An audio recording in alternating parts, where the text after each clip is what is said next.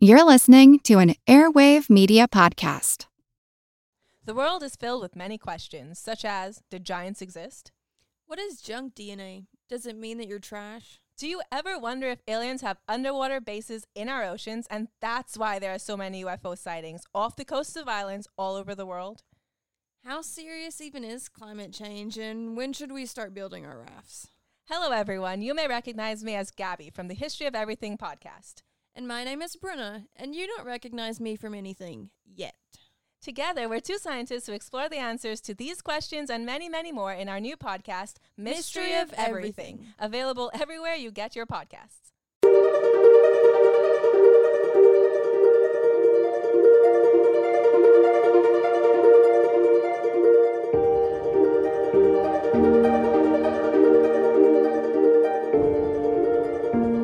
Hello, everyone. Welcome to All Creatures Podcast. This is Angie, and today we'll be talking all about primates, animal welfare, what you need to know about sanctuaries, the problems with exotic pet ownership, and the laws surrounding having primates as pets.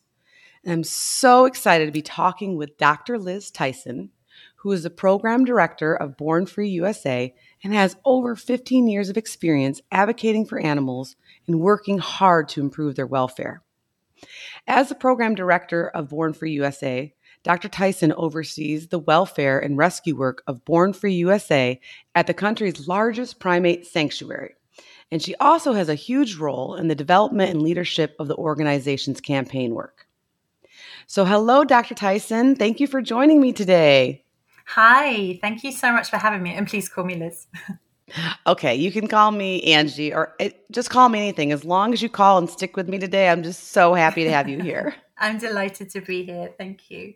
Yes, we're going to have so much fun talking about Born Free and learning about their history. And of course, primates. I want to hear all the primate stories because they're just such iconic, animated, intelligent creatures. But before we dive in, I was wondering if you could give myself and our listeners a little bit about your background. Of course.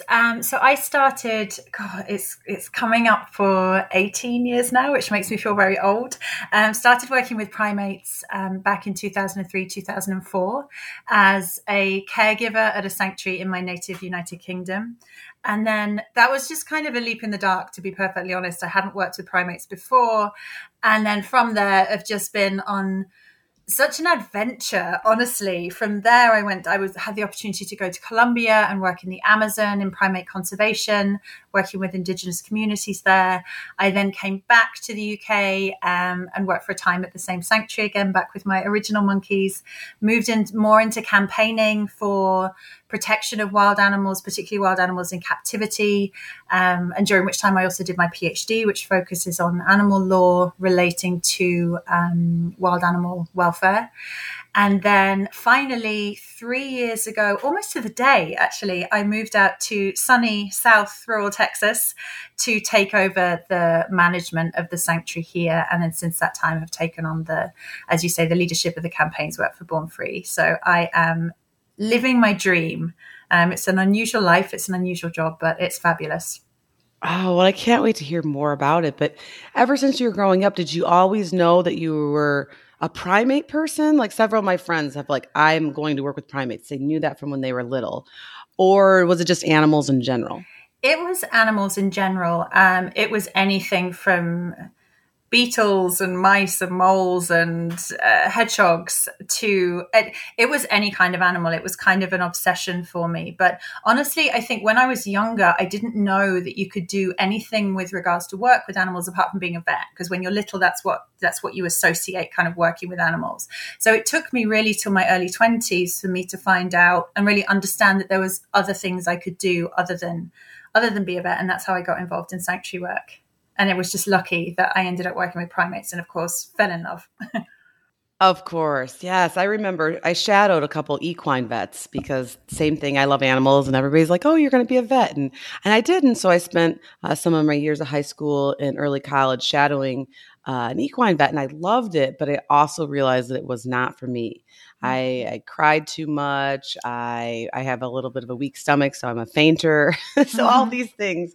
But come to find out, there's so many other things you can do if you're passionate about animals. And so Absolutely. now with all your background, do you have like a favorite animal interaction story that was kind of your aha moment? I think really it was woolly monkeys. I don't look after woolly monkeys here in Texas, but I fell so hard for woolly monkeys.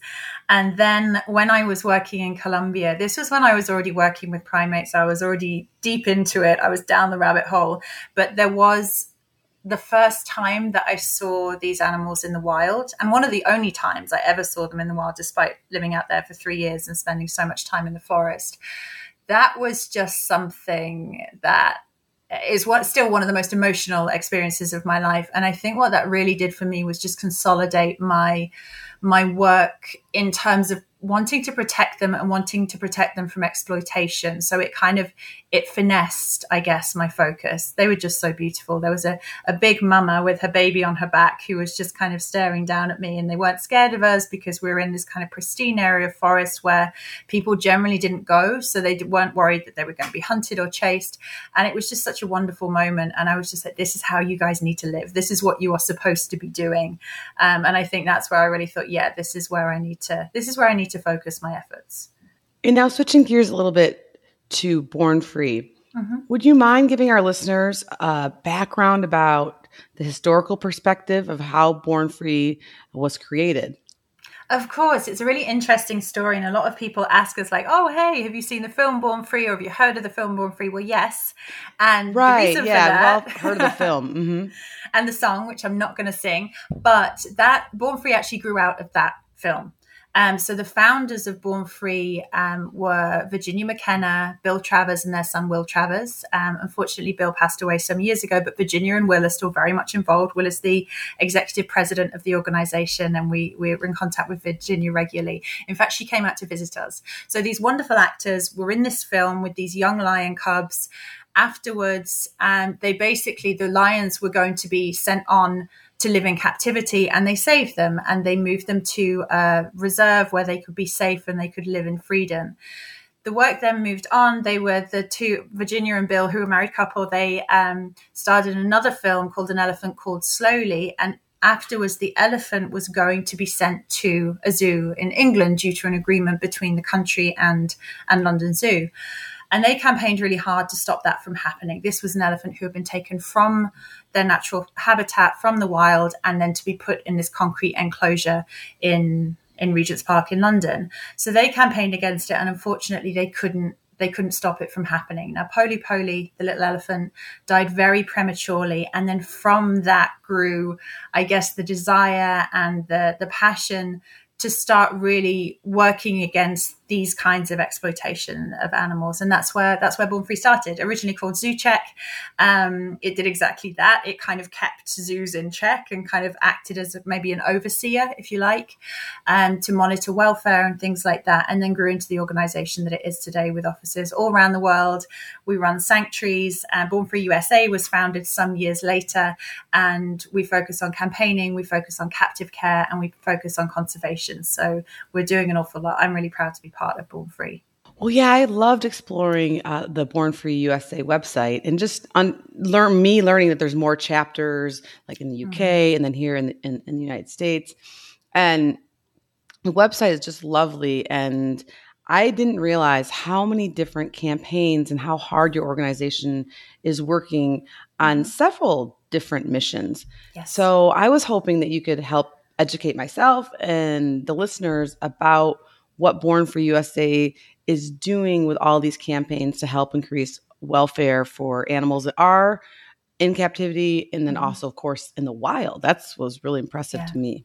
Absolutely. So we have focuses which are kind of international and also national. So some of our international work focuses on West Africa. We have this incredible program which is run by a very small, extremely effective team out there, which basically focuses on facilitating often local law enforcement officers out in West African countries to help them gain the skills and the knowledge they need to curb wildlife trafficking. They just do such fabulous work. I'm always astounded by how much they achieve. It's brilliant. Here in the US, we work on campaigns surrounding native wildlife. So one of our big campaigns is against trapping.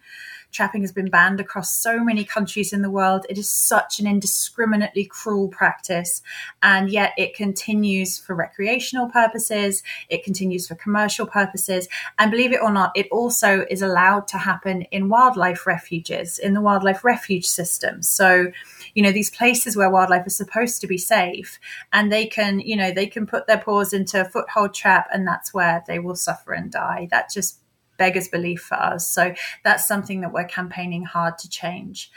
We also work very strongly on the exotic pet trade. That's something that we work very hard to combat. We've got two really important pieces of legislation we're working on right now. One is the Big Cat Public Safety Act, which would ban the private ownership of big cats, so banning big cats as pets. It would also ban public interactions with big cats in places like, I'm sure everyone indulged in the lockdown series Tiger King, and that kind of abuse that we saw there, and that kind of dangerous interaction with big cats that is currently allowed in many zoos and roadside zoos. That's something this act would change. So we're working really hard to get that implemented. As well as that, we're also working to implement a law which would also ban the private ownership of primates as pets. And as you can imagine, that's very close to my heart, because here at the sanctuary, we deal with the victims of that trade, and we see firsthand the damage that it does. We also work on fur. We work on trophy hunting. So we want to ban trophy hunting imports, because while a lot of trophy hunting happens over on a different continent, actually the US is one of the, in fact, perhaps the biggest importer of hunting trophies. Therefore, we've got to take action here in the US to stop the demand. So we're busy. We're into a lot of things.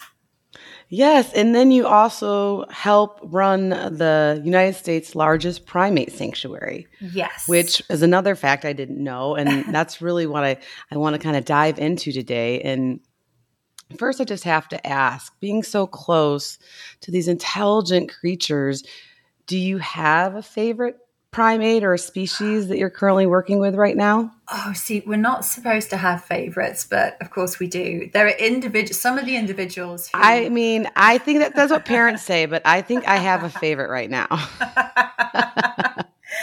Oh goodness, I've got a handful of favorites. One is Darwin, who is an olive baboon. He is just one of the sweetest people I know. He was kept as a pet for many years. He's in his late 20s. He has a red egg, which is his favorite thing in the whole world, which he carries around with him, plays football with, sits on it. It sometimes looks like he's laid it. He adores that red egg so much, and he's just cute. He's such a sweet boy. And then there's also Gizmo, who is a long-tailed macaque who really doesn't care for me, but I adore him. So yeah, I have unrequited love going on. Darwin, thankfully, does care for me, but Gizmo does not.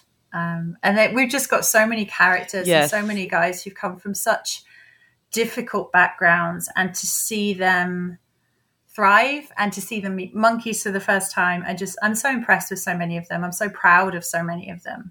Well, yes. And speaking of the sanctuary, can you give us a description on what a sanctuary is, sure, what its purpose is, mm-hmm, and that's maybe more in general for our listeners. And then if you could kind of dive into the mechanics of your sanctuary, sure, Born for USA, the primate sanctuary, about how large it is, how mm-hmm many primates you have, things like that. Yes, absolutely. So I think a lot of people ask us that, how can you tell the difference between a true sanctuary and kind of a pseudo sanctuary, something that advertises itself as a sanctuary but might not be. And I think really there's just some questions that you can ask about the way they operate. First of all, there are red flags. If somebody somewhere calls itself a sanctuary, and for example, it's open to visitors 365 days a year, say it's encouraging direct interactions with the animals. If there is an active breeding program, there's a lot of things that would raise flags to say this isn't really what a sanctuary is, and this isn't what a sanctuary does. What we do is we always offer a home for life. We would never move the monkeys on unless there was a very good welfare reason to do that. We care for them. We don't have a breeding program. It's not what we are looking to do. We're not looking to create more monkeys in captivity in perpetuity. We're looking to provide the ones who really need a space and a safe space. We're looking to protect them from harm. Where the monkeys are coming from, so for us, they're coming from the pet trade, they're coming from laboratories, and they're coming from, we've rescued 5 monkeys from this awful roadside zoo that had been shut down and taken to court, and all the animals have been confiscated. We did that last year. One good way of finding out if a sanctuary is legitimate is also to see if they have any kind of accreditation. So, for example, for primates, the NAPSA accreditation, which is the National Association of Primate Sanctuaries of America, I think, and then GFAS, which is the Global Federation of Animal Sanctuaries. So that's a really good sign. The process to get accreditation is rigorous, I know, because I've been through it. And so if you've got those, if you go to their website, if you see that on there, you know that these are really good, legitimate sanctuaries that have passed all sorts of standards to make sure the animals are really well cared for. Yeah, I don't think people realize that accreditation is no joke. I mean, it's all encompassing. It's not only the animals and their care. I mean, that's of course the main objective, the animals and the welfare. But they go through your finances. I mean, they go through everything. And Absolutely. and correct me if I'm wrong, if you're an accredited sanctuary, I'm assuming you take care of the animal for life, right? Absolutely. And that's not cheap. No, I would imagine not. it's very expensive to take care of a primate. It is. And that's something that, like you say, it's not a box ticking exercise. Accreditation with GFAS, which we have, it is a rigorous process. There's an inspection. There is provision of all sorts of documentation and questions. But like you say, it's not cheap. And I think one of the things that we have found in the past is that if sanctuaries are not planning for the future, if they're not really taking seriously that commitment to look after these animals for life, that's where they trip up. And in fact, in 2011, we took on 115 monkeys from a sanctuary which was shut down because it effectively went bankrupt. And it's a tragedy, but it is also something that will, the ones who get impacted most are the animals. So you need to be able to show that you have all of that infrastructure in order to properly care for these animals. These animals live a long time. They'll live 30, 40 years. They'll need to have enclosures rebuilt during that lifetime because they don't last forever, particularly down here in Texas where the climate is savage. So yeah, there's a lot that goes into a sanctuary, which obviously the primary focus is caring for the animals, but there is so much infrastructure and framework that needs to go around that to make sure that you're really doing everything you can to do the best for the animals. And now, Liz, can you tell me about the size and the number of animals that you guys house and take care of every day? Of course, we operate on 175 acres, so we're quite a big site, and we look after just under 400 monkeys, which is bonkers. Wow, that's a lot. It is a lot, yes. So many of those from, like I say, the pet trade, laboratories, roadside zoos. And they come to us and we provide for them from there on in. And now, as you mentioned, that some of these primates that you have rescued and are housed at your sanctuary come from private ownership. So Yes. Can you talk to us a little bit about why owning a primate is not, I know they're cute. You see them on cards and in commercials and things like that, which I'm not a huge fan of. The listeners know. But why is it not a good idea to have a primate as a pet? Even if they're a small one, why shouldn't we do that?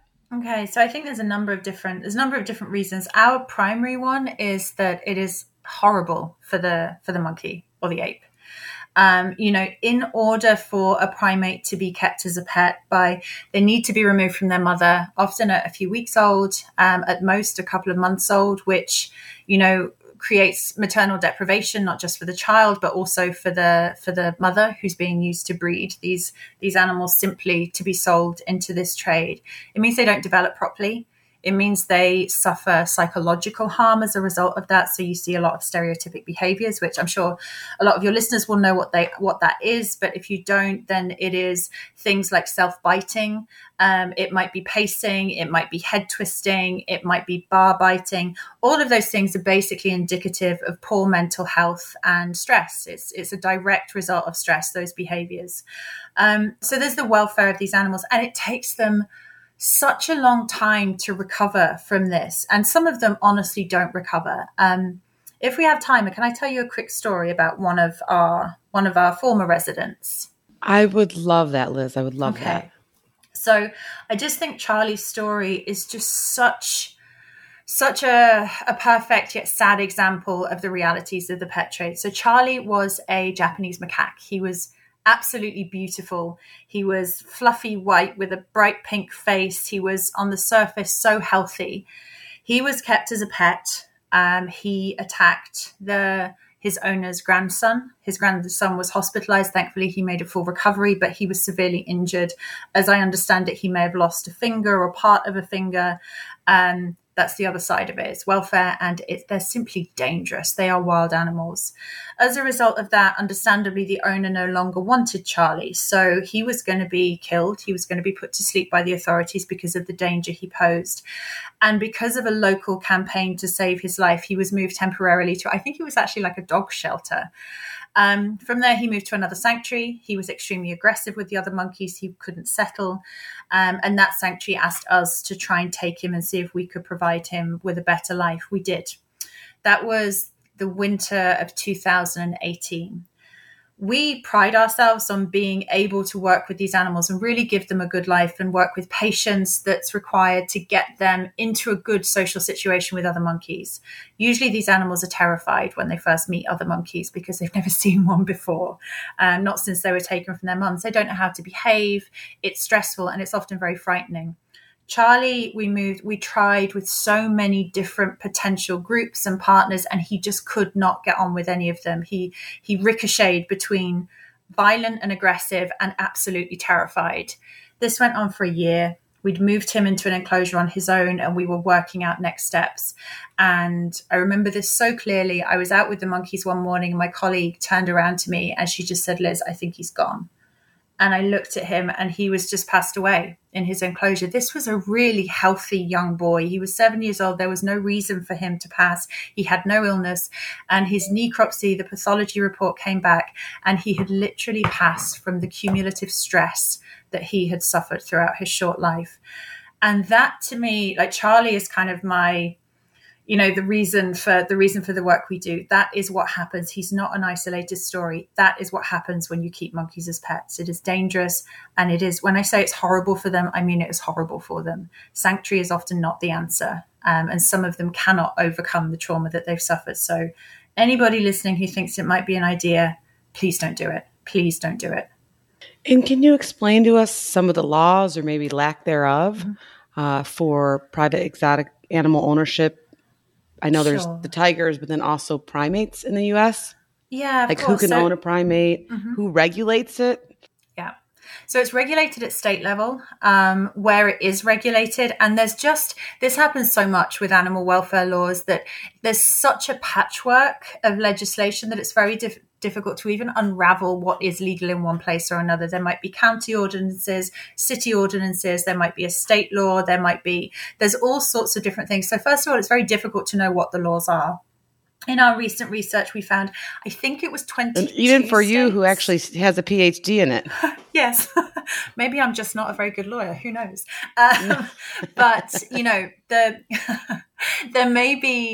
there's around 22 states, 22 or 23 states, which have some kind of law relating to ownership of primates. And that might be you need a permit. It might be that they're banned altogether. It might be there's restrictions on certain species, but there really is no consistency across there. So what we're really working towards is a federal level restriction on keeping primates as pets. And that's what we're really focused on right now, because honestly, the only way to end the suffering of monkeys like Charlie is to ban the trade. And right now there's thought to be around 15,000 primates as pets in the US alone. So even if the trade stopped tomorrow, existing primates would be grandfathered in.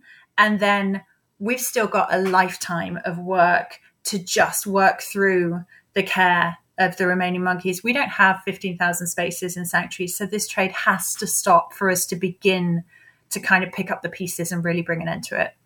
Wow, Liz, I had no idea that the estimates were 50,000. And that's just in the U.S. or globally? 15. Oh, 15. We think it's 15,000, yes. And that's just in the U.S. And that is a conservative estimate, yeah.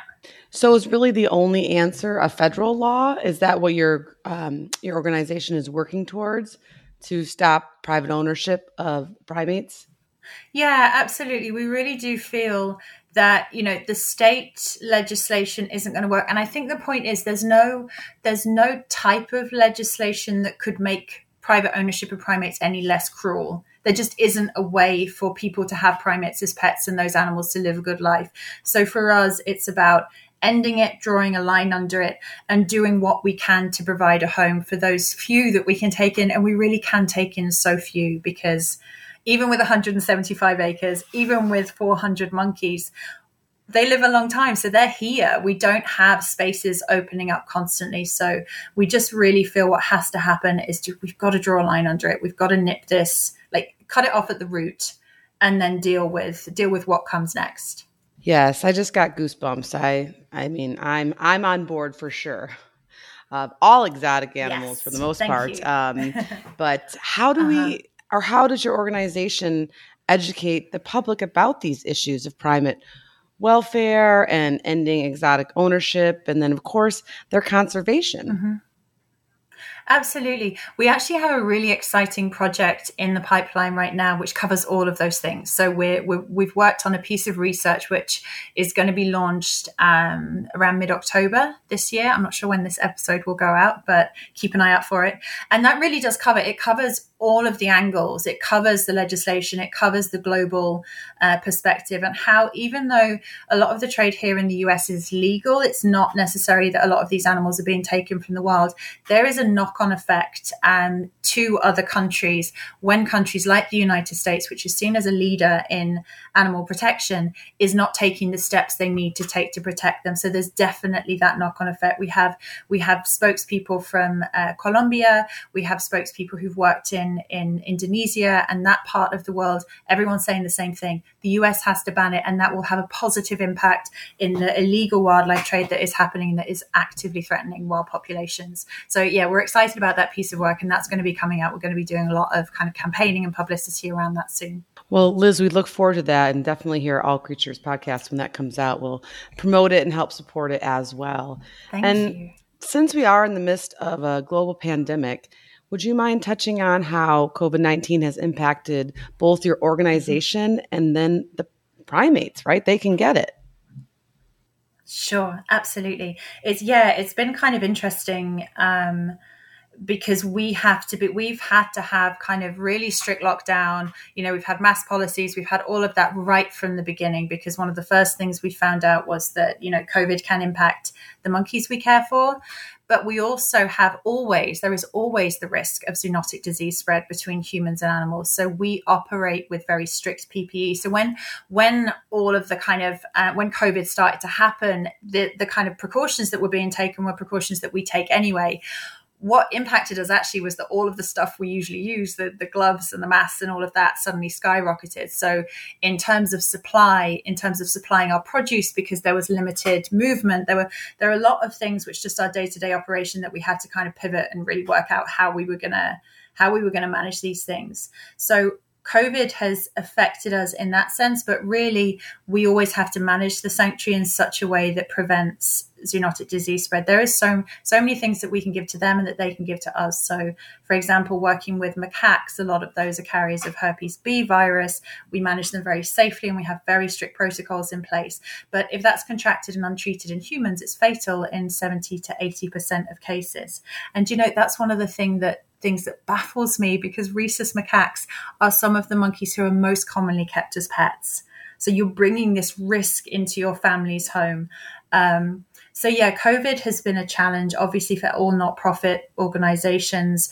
People have got really important things to pay for. People have lost livelihoods. People have lost lives. So the other thing that happens is, obviously, there's a risk to our operation, because we just rely on the generosity of donors. We've been very lucky that people have continued to support us, and we couldn't do what we do without our donors. So we're really, really grateful for that.